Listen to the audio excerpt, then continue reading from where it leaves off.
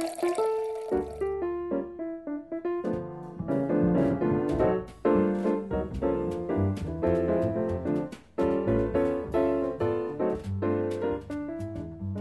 to Bottle Talk with Rick and Paul. I'm Rick Cushman. And I'm Paul Wagner. Today we are talking about crowdsourcing. Are we trying to raise money?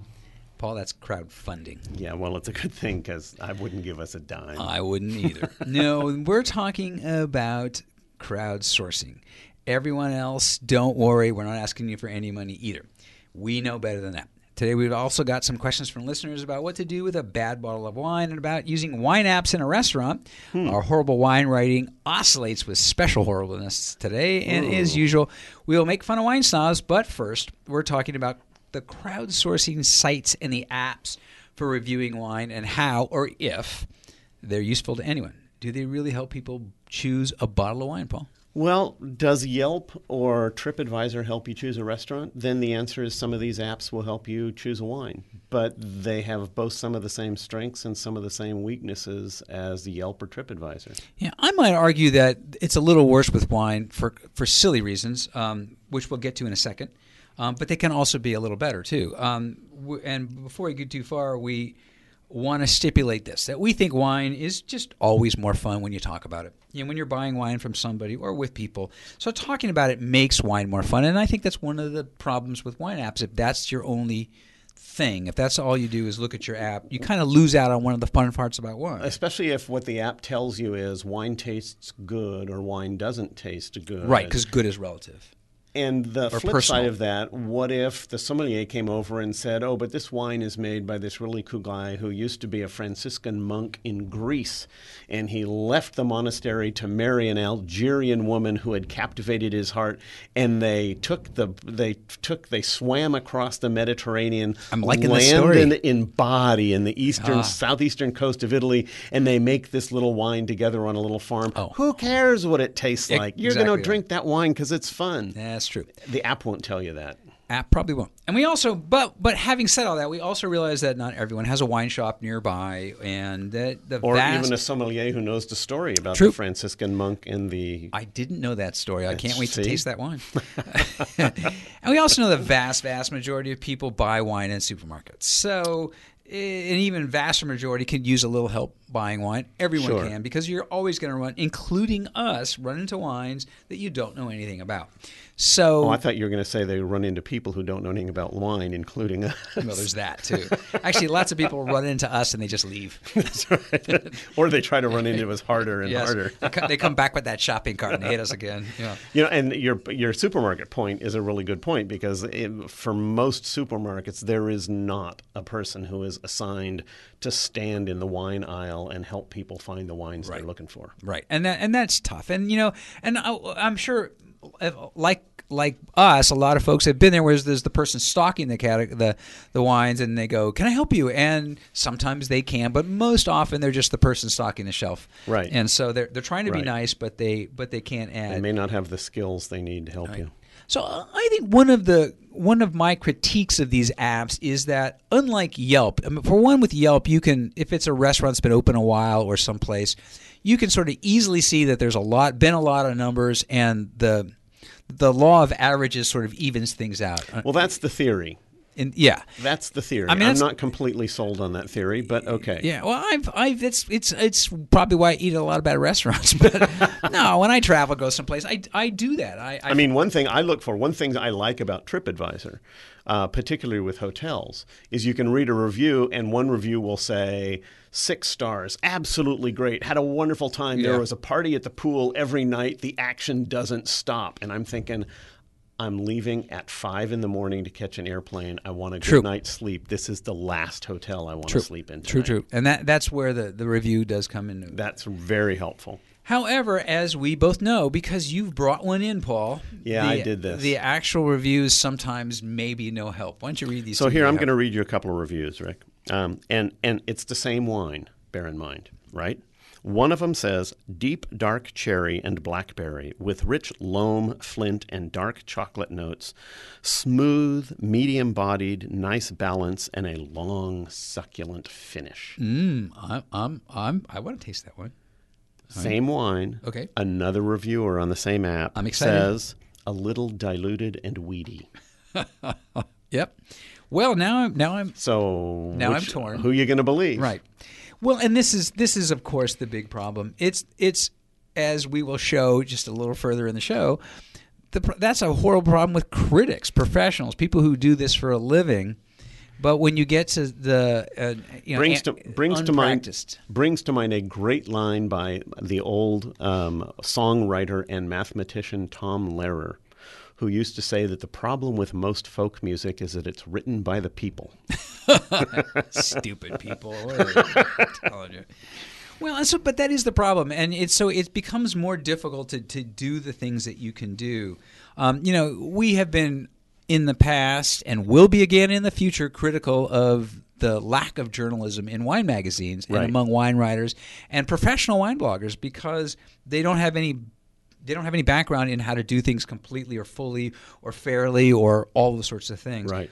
This is worse because these are often just folks that, like maybe this first person wanted to show what a great descriptor that he or she was. Well, maybe, but there is some of these apps actually allow you to choose which one of these people you'll believe.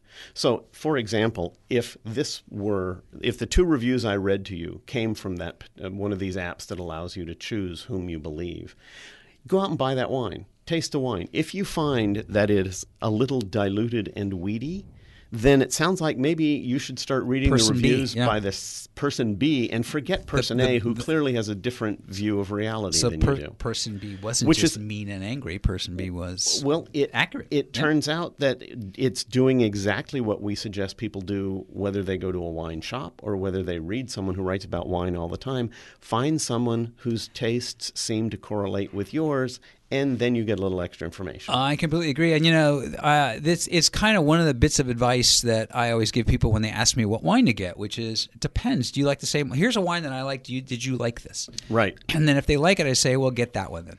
And then then here's a couple others. No, but then they say, here's a wine I like, and they look at you and they said, you like that wine? Well, more than once, yeah. And I say, don't judge. That's what I say. I say, don't judge. Don't be a hater. Yeah, I think the other caution on the websites is, and always be a little careful. And it's probably true of real critics too, but always be a little cautious with the really hateful or really loving critique. There's generally something else at work. Yeah, and so No. Yeah. Too much enthusiasm or too much. It's wine. If it's good, it's fine. If it's not good, it doesn't taste good. But the person who can hardly wait to draft the 150-word description of the wine they hate, that person has other issues. That person was having a fight with their spouse or something, or they just wants to be angry. But, I do like this notion. I want to just spend a second on this about sort of calibrating with a critic, whether it's a professional or the nice thing about these sites, as you said, is that you can sometimes find particular people that you can then follow. Right. And it is absolutely right. Try a couple different wines that they like. Mm-hmm. I mean, what the heck? You're getting advice, and you're going to drink wine anyway. So get a white, get a big red, get a light something, whatever. And if you like all three of them, you're golden. And if you actually dislike all three of them, now you know something too. Do the opposite. On the other hand, I'm going to put out a slight call for the other way of exploring wine, which is to walk into a wine shop. And this drives my wife nuts, by the way. But I love doing this, particularly when we're in Europe. I walk into a wine shop. I pick a nice, easy number like €5, which maybe translates in the States to about a $15 to $20 bottle of wine. €5? Oh, yeah, given the exchange rate. The exchange rate has changed, Paul. Well, no, now it's not about $7. If you buy a wine in Europe for 5 years, because of all absolutely it'll cost $20 by the time you get. Right. So I go in and I buy 10 different bottles at €5 a piece, and I don't care if I like half of them. I just want to see what they're like. Yeah. To me, it's just fun. What the heck? And it drives my wife just a little crazy that we do that. But what the heck? Part of the fun of wine is trying something and thinking. It's a little bit like going to a concert by a musician you've never heard of before in your life. There's a concert down at the hall tonight. I'm going to go listen, no matter who. Could be bluegrass. Could be koto music from Japan. Don't know. Just going to go see. I hate to say this, Paul. I agree with you completely. One of the things that I think a lot of regular folk have with wine is a bit of a fear that they're going to get taken. Right. But when Well, you're they're listening to our show, Rick. They so should be suspicious. Well, that's a very solid point there too. There you go. Look at you. You're on a roll. But and so there's this fear of buying a wine they might not like when they're in a shop or something. Right. It's different if you're having a party and you're getting one bottle. Well, but that's actual a great fact, way to there's experiment. a secondary fear in that process, which is not just that you're going to buy a wine you might not like. I don't think people care so much about that. I think they're a little worried about buying a wine in the shop and then having someone in the shop think less of them for having picked out that wine. Well, that is a constant fear too. That's why you ask them for advice, is what I'm saying. No, and then you end up buying what they like instead of what you like. That's true too. So you should ask them tell them I like this. Well, okay. Walk up to the cash register, and as they start to ring it up, turn to them and say, "Look, what's that over there?" Just when they're scanning the label, they won't see what you're ordering, and then you can buy what you want. Well, this gets back to my age-old advice, which is when you find wines you like, take pictures of them. Right. When you find wines you don't like, turn your phone sideways and take pictures of them. Yeah. Show a couple of those to the person in the wine aisle and say, I want some like these and some not like these. Mm-hmm. So these are the wines I don't like, these are the wines I do, and that person then can actually help you. Maybe. But yes. At least you've given them information. Unlike us. Well, all right. And speaking of not giving you information, it's time for us to take a few questions. It's time to give somebody else some non-information. We're going to mangle a few others. So, Good. And by a reminder, if you are not on our website listening to this, you can go to our website and ask us a question, which is rickandpaulwine.com, all one word, Rick and Paul Wine. And if you're not listening to us on iTunes, you can also subscribe for free there and many other places with just a little bitty click. All right, our first question is an interesting one, and it comes from... This is a guy I know is in the business. He's in the wine business, has been for a while. He's sort of getting out of it. Mm-hmm. But he asks this. What do you think the protocol should be? His name is Kurt Burris, by the way, in Sacramento. What do you think the protocol should be for wineries when dealing with corked wine that has been cellared for a bit? So a couple of years. He's saving wine. Okay. So this is winery name removed so we don't get sued. Say they assume one bottle in every case will be corked. Wow. So the first one is on me. Second one they'll replace. Another winery name removed so we don't get sued. We'll only replace it if I have a receipt to prove I bought it at the winery. Another one offered me a 50% discount on a current vintage. On the other hand, 3 winery names removed, although we could probably say those, all replace the wines and sight unseen with a current release. So what Kurt asks is, what does he think they should do? And that's not the easiest answer, is it? Well, there are a couple of things going on here. First of all, people understand a corked wine means a wine that had a cork in which there was some mold on the cork, and now the wine tastes a little bit like that moldy cork, which is not a pleasant flavor. It doesn't happen very often. The most recent information I've seen is 1 to 2% of wines have this problem. It used to be worse, though, and so if you're winery somebody with older wine, that says they're assuming that one bottle of every case is bad and you're on your own, I don't think you should be buying their wine. You should not be buying their they wine. They got their own problems, well, right? and someone needs to give them a basic class on laboratory analysis. Having said that, the real question is almost any retailer, almost any restaurateur, if you get a wine that smells bad because of the cork, they will refund your money or they'll replace it with an equivalent bottle. Right. No questions asked. Right. And the reason they do that is because they turn around and they do the same thing to the supplier. They go to the winery and say, customer tasted this wine. It's clearly corked. Here you go. You're on your own. Thank you very much. Give me my money back. So, right. And the winery replaces that without any questions. Right. And by the way, if you've bought this bottle of wine somewhere, don't pour it out. No, save the wine because people like to smell it. Well, and it I'm going to tell your story. True story, and I'm going to give a shout out to a wine shop that did this. I was buying wine once for one of the classes I teach at the college, and I bought a $1,000, more or less, bottle of Chateau Lafite Rothschild from this wine shop. Wow, look at you. And this bottle was 18 years old, which is one of the reasons it was expensive. The other reason was it was Chateau Lafite Rothschild.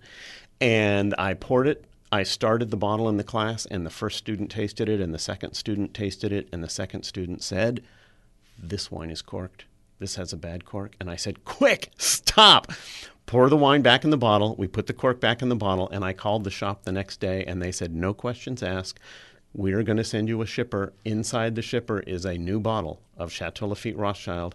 Take the old bottle, put it in the package, ship it back to us. We're good. Right. Well, now, that is a class operation. Exactly now, right. The question that Kurt is asking is a little more complicated, because I bought that wine 6 weeks before I returned from it. the shop. Now, what happens if you it, buy the wine I did this, I opened a bottle for the 25th anniversary of my marriage, and it was a bottle of 1978, so it was 24 years old, from Bordeaux, and we opened it up, and it had a bad cork. And I couldn't take it. The shop that had sold it to me was out of business. And years later, I ran into the owner of the chateau, and I said, can I tell you a story? And she listened to that story, and she said, that's a really interesting story. I'm really sorry. No, I'm not going to give you a new bottle of wine. Yeah, and that's a tough one. And that is the problem. That's what Kurt is asking, too, is, when it's been cellared a while, as he says. How long do you hold it? If it's a wine that's meant to be held a long time, then the grace period should be longer. Yeah, but I think my position is, if it's a current release or maybe 1 year beyond current release, there is no excuse for the winery not replacing it. Yeah. After that, then it starts getting into a hazy area. Well, what's interesting too is one winery wanted a receipt to know that they bought it from the winery. It's still their wine. And that's right. And the winery put the cork in it. Right. And if the cork affected the wine, what is the winery going to do? Blame the retail shop for not noticing that? That's, as in the words of our friends Click and Clack, the Tappet brothers, bogus. It is bogus indeed.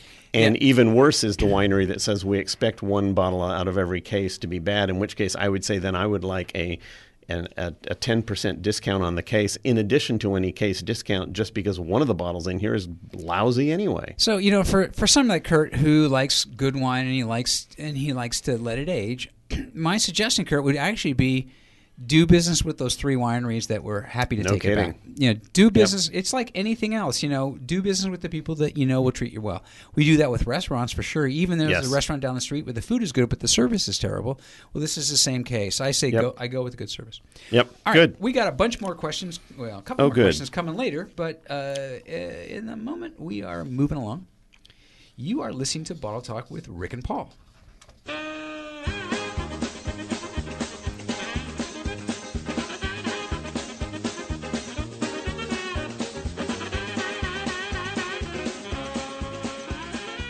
Yep, it is time. It is that time, the happy time, sad time, really horrible wine writing time.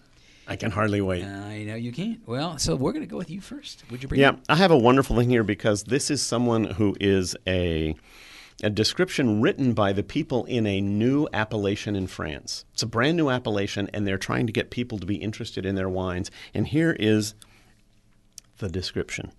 These are in the new Queyranne appellation of the Rhone.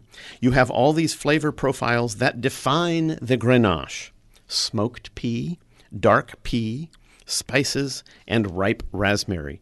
Rick, I don't believe I've ever had smoked pea or dark pea. Now, I assume they're talking about the legume, the way they're spelling it. It's P-E-A. We're doing that. We're staying there. Don't go right. But smoked pea and dark pea.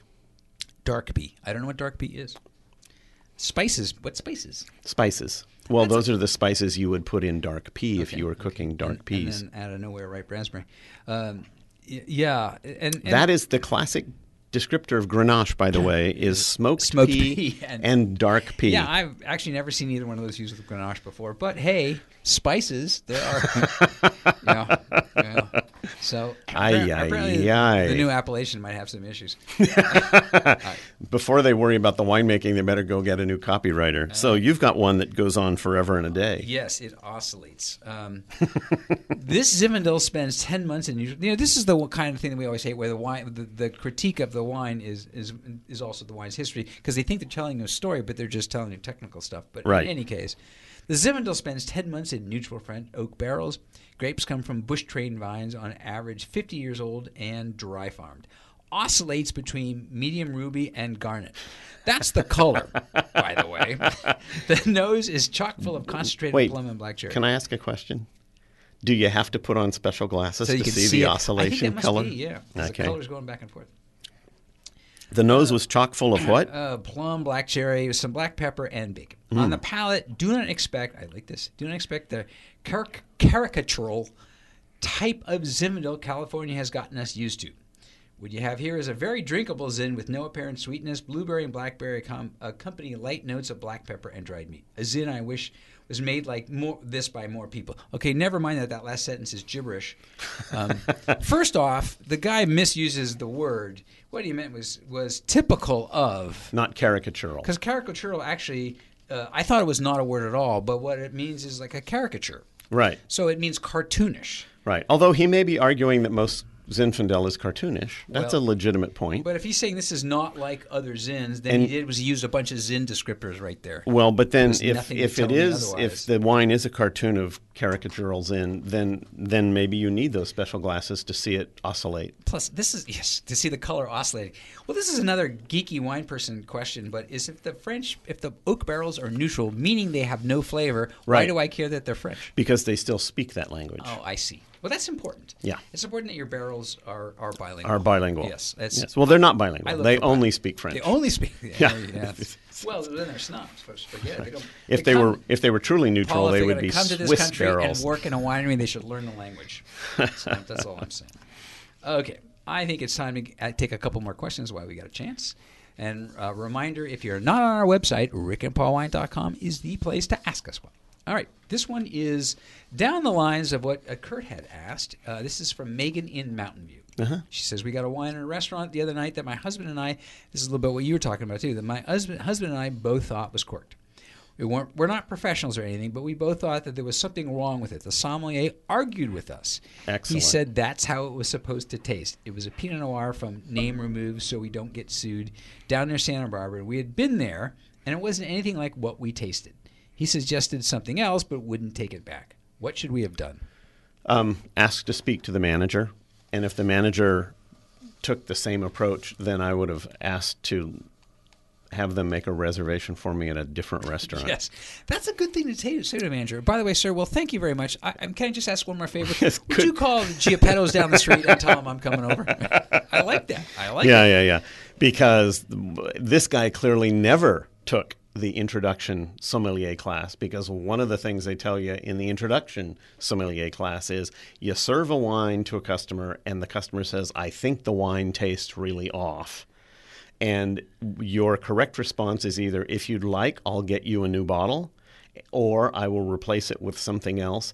And the worst that happens is you take that bottle over to the bar and you sell it by the glass, and you still get your money out of the bottle. So you're not losing anything. Unless, of course, the wine really is corked, in which case you return it to the winery and they refund the price anyway. So the restaurant has nothing to lose here. Right. And yet they're still being jerks about it. Right. I completely agree. And there have been cases, I have a long, boring story that I won't tell about this, but not so long ago where that I'm not telling it or that's long and boring? Right. Both. Yeah, both of them. Good point. No, the not telling it is actually, it's the benefit to our listeners. So we're moving in the right direction. Yeah. Someday I'll have a good story. In any case, I've seen many places where I could kind of see that they didn't think I was right, but they took it anyway. Right. I loved him. I loved him for it. Yeah. And I actually and then wanted to buy a more expensive bottle of wine, but being too cheap, I didn't.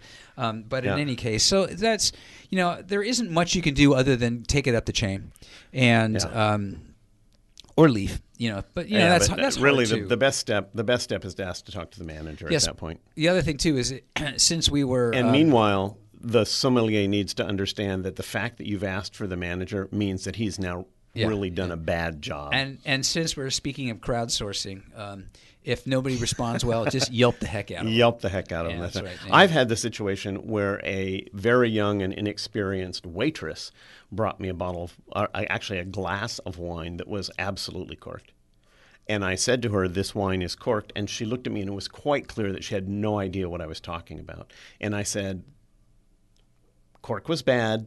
It affected the flavor. Take it back and get a glass of the same wine from a different bottle and you'll see what I mean. She still didn't know what I meant, but she went back and talked to the bartender who argued with her a little bit, opened the other bottle, they smelled the two glasses, and the bartender started nodding, and pretty soon she came over with a new glass of wine. And I told her, I want you to take this glass, and I want you to take the other Yeah. one and go back and smell them so you know what I'm talking about. And basically tell everybody else in the restaurant, which is I've done that in the Yeah. past and Yeah, driven my teachable wife moment. crazy. Yeah, but Yeah, your and wife just wants a quiet dinner. Yeah, and with somebody else, but that's a Good different luck story. with that. All right. One last quick one here is from Hector Rivera in Oakland. He says, I see a lot of corks with different lengths. Does it matter? Are the little ones just a cost thing? Yes. Yep, it's that simple. Yeah, it does matter if you're going to age the wine for 20 years. A longer cork will, in fact, hold up. Actually, it's not that it'll hold up better. It's that if there are flaws in the cork, they won't be fatal. But it's mainly a cost factor. And the corks... And by fatal, you, of course, mean to the wine, not to the wine. Yes. Right. But we just want to be clear. The price difference can be huge. A very short little cork that you sometimes see in some of those inexpensive German wines, for example, may only cost a nickel. And the wines that you pull out of these classified growth chateaus from Bordeaux or Napa Valley Cabernet can cost $1. Yeah, they can actually. You can get a cork as expensive as $4. Oh, yeah. Yeah. So generally, it means that the wine costs more. That's really kind of what it comes down to. But Yep. but by and large, it is not an issue.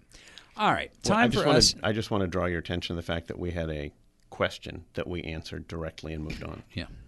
And that's why it's time to put a cork in it for us. That is it for another round of Bottle Talk with Rick and Paul. Our engineer today was Jeff Shackman. Thank you, Jeff. Thank you, Jeff. Our producer is Matt Bassini, and thank you to Napa Valley Broadcasting for the studio use. And a reminder, you can go to rickandpaulwine.com. That is our website if you're not already there, and ask us a question, and we will bungle it, as you've already heard. Or go to iTunes and find us there. Subscribe for free. If you learned anything today, we hope it's this, that human interaction is still better than your phone. In general, for now. I'm Rick Kushner. I'm Paul Wagner. And remember, the best wines you drink are with friends. Or with us. Especially with us.